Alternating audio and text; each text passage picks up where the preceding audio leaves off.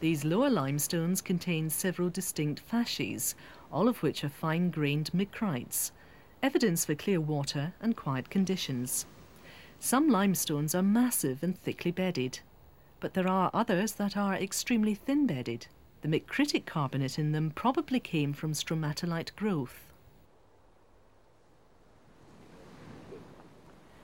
This is the most intricate looking rock we've seen. It's got elephant skin weathering, which is typical of limestones. The grey is calcium carbonate, and it should fizz with the acid. Yes, it is. The fawny coloured stuff shouldn't fizz, and it doesn't. So that's calcium magnesium carbonate, or dolomite. Studying the surface, you can see iron sulfide or pyrite. The other thing to notice is that it's laid down in very fine laminations. A dolomite, then calcium carbonate, followed by a dolomite, etc. These colour bands, and there's lots of them, they signify chemical changes. The grey calcite represents calcium ions being precipitated. The fawn dolomite layers represent calcium and magnesium being precipitated. And then the little pyrite grains suggest that ions of sulfur and iron somehow reacted together and were precipitated. Alternations between calcite and dolomite reflect changes in magnesium concentration in seawater.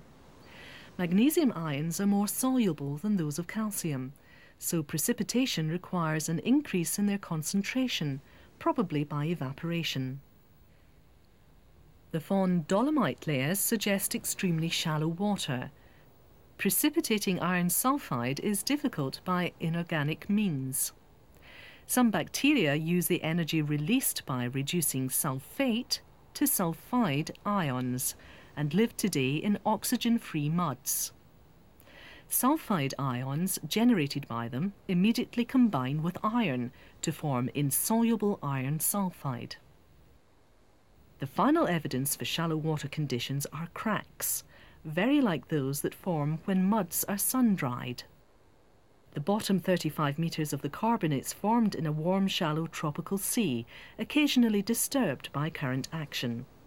The upper carbonates are very different. All the carbonates higher up are this orange and fawny colour, and they don't fizz. They're dolomites, and they're very, very coarse. And in fact, there's some other grains in there that are standing out. Let's see how hard they are. Yeah, they've scratched the knife. They're quartz grains. So this looks like a much higher energy environment where quartz class are being brought in by currents from nearby exposed basement. Look at these. They're funny little star shapes. They look as though they were crystals that have filled up cavities and subsequently been filled with sand. Could they be ice crystals? There might be. They do look very like crystals. There is another one. There's a hydrated form of calcium carbonate called ichthyoite, which also forms under cold conditions. Look, here's a dike. Is it igneous? No, it's a sandstone, quartz arenite. How very odd. It's vertical and it's cutting across the bedding in the carbonates.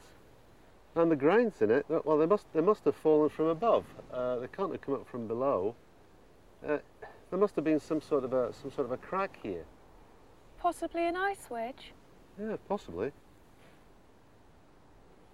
Evidence for high energy near-shore conditions occurs throughout the upper carbonates. The relics of crystals, perhaps ice or low-temperature calcium carbonate, might reflect freezing conditions, but there are other minerals, such as gypsum, that can form by evaporation.